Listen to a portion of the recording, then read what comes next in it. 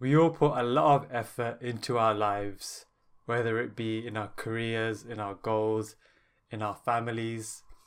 And in this episode, we're going to look at a way we can kind of hit the cruise control button to life and enter this state of non-doership where we can do exactly what we're doing, live life exactly like we're living, and do it in a way that it doesn't feel like us applying pressure and effort anymore.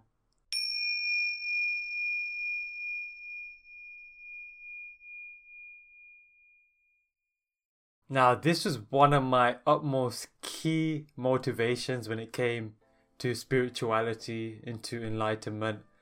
My key goal was to try to reach this space of like permanent ease.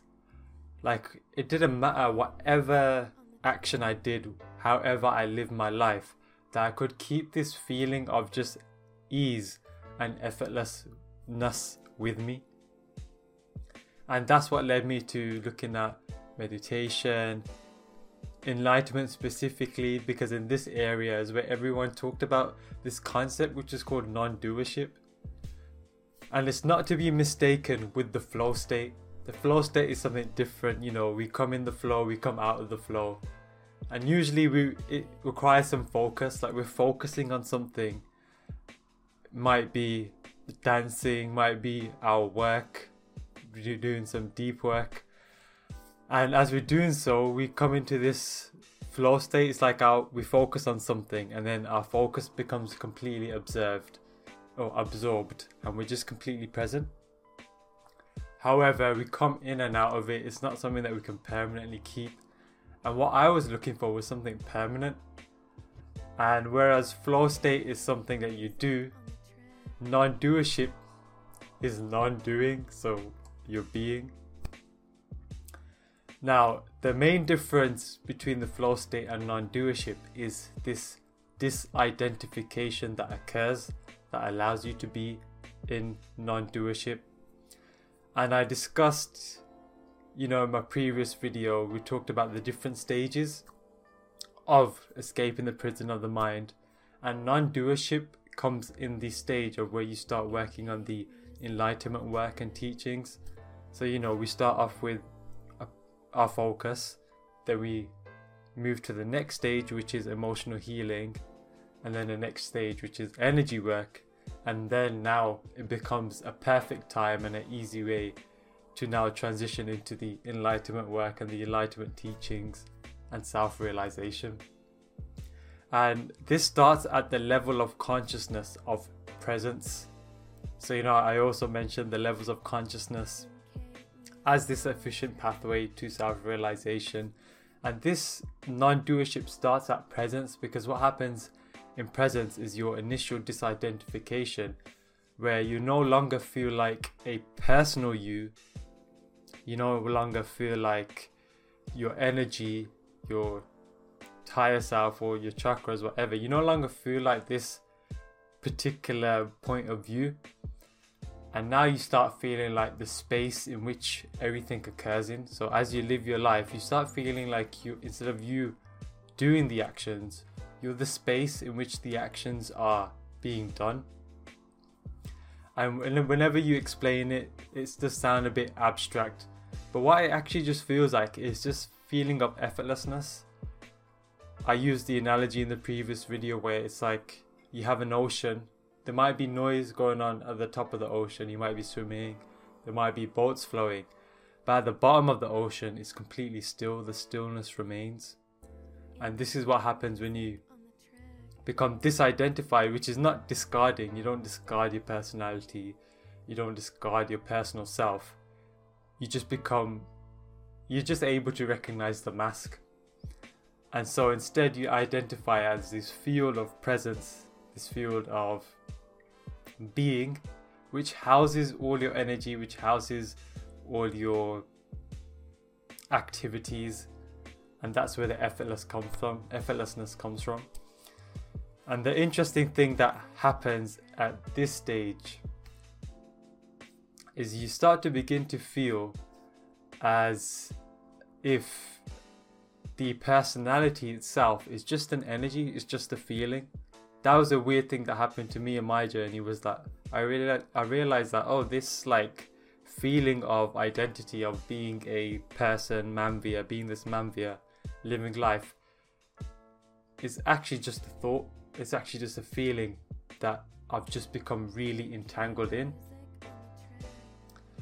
And so as you start to work on your spiritual awakening and your self-realization journey, you start to untangle this focus. It's like you become so focused on watching the movie, you know, when you go to a cinema, that you forget that, oh, I'm watching this movie. You start to feel like you're in it. You start experiencing the emotions as if you are the movie. And slowly you start to realize, oh, hold on, you're watching this movie. And so all this activity is going on in the movie. All these things are happening, but you still remain in this restfulness, in this non-doership. Not because there's no activity going on. That's another misconception, you know, given the word non-doership, that there's no activity going on. In fact, you're probably going to be more active because you're not in resistance to life, to its activities. You're not constantly thinking, shall I do this, shall I do that? Constantly worrying between your thoughts and making decisions of what you need to do.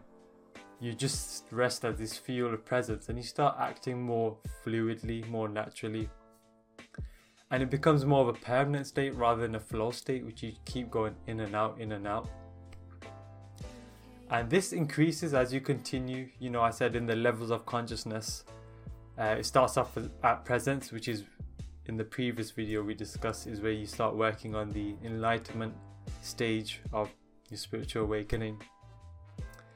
And presence is when you start to feel this field almost like a container that houses your energy and activities. But then you move to awareness, that which comes before everything. And so it becomes an even bigger field that you become even more restful. And even at some point during the great void, you enter a state where you make the deep sleep state conscious. So now you're feeling the restfulness in the deep sleep state, but while you're awake. And now I do want to actually add a note of realisticness in this, because there are these big promises that come, like non-doership, and in the enlightenment genre in general, we also talk about this bliss that never goes and this bliss that never ends. Well, first of all, often they say it's a bliss that you don't know, that you can't describe, and that's only all that they're saying is that you gotta get there to experience it. If you ain't tasted the orange, you're not gonna know what an orange tastes like.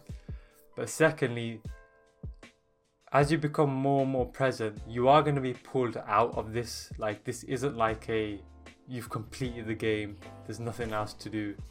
You're still going to be pulled out with what doesn't resonate with this effortlessness, whatever is in opposition and resistance to it, like fears, like anxieties.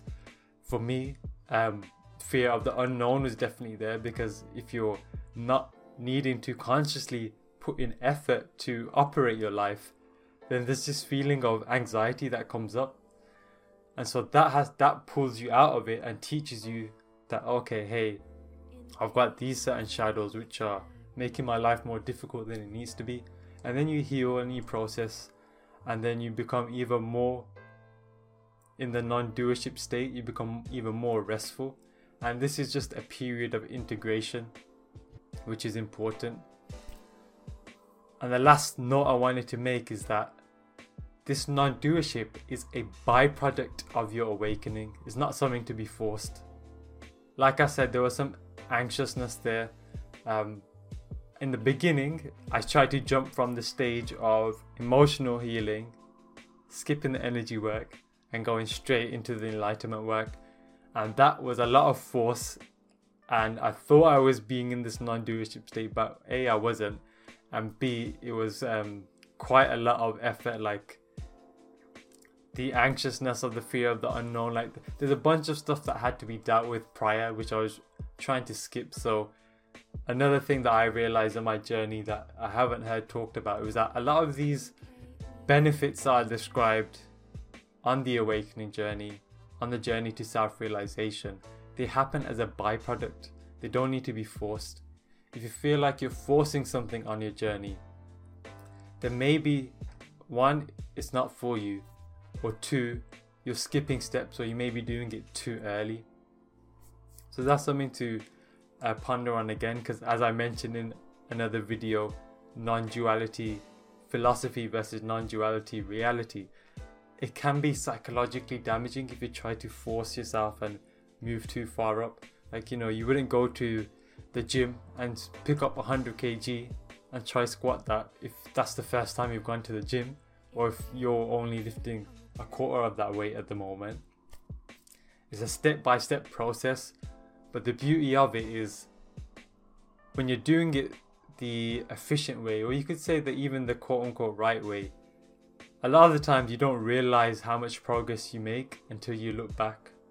Like a year goes by, you're making these step-by-step changes, and you may even think that you're not progressing as much. However, when you reflect even right now for yourself, if you reflect from a year ago, 6 months ago, 2 years ago, you can see that there's quite a lot of difference that has been made. There's quite a lot of growth that has happened.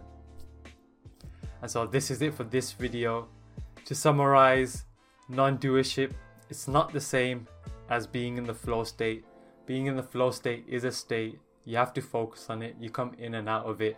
Non-doership, as the name suggests, you come into, well, you let go of the doer and you come into the beingness. There's a disidentification that happens with your personality, which is not a discarding, just a disentanglement. You know, you remember that you're watching the movie instead of being engrossed in the movie. And this happens at the enlightenment stage, starting off with presence, where you acknowledge that you're this space of presence, this container that houses the activity. The activity occurs in this space, which is you. And you know, you may be pulled in and out of this as things pop up for healing that take you out of the trust of, you know, allowing life to happen and unfold by itself. But you know, it happens as a byproduct of awakening. You don't need to force it. It happens naturally. So if this video served you, make sure you like, comment, subscribe, share with someone that you know needs to hear this. And I'll see you in the next video.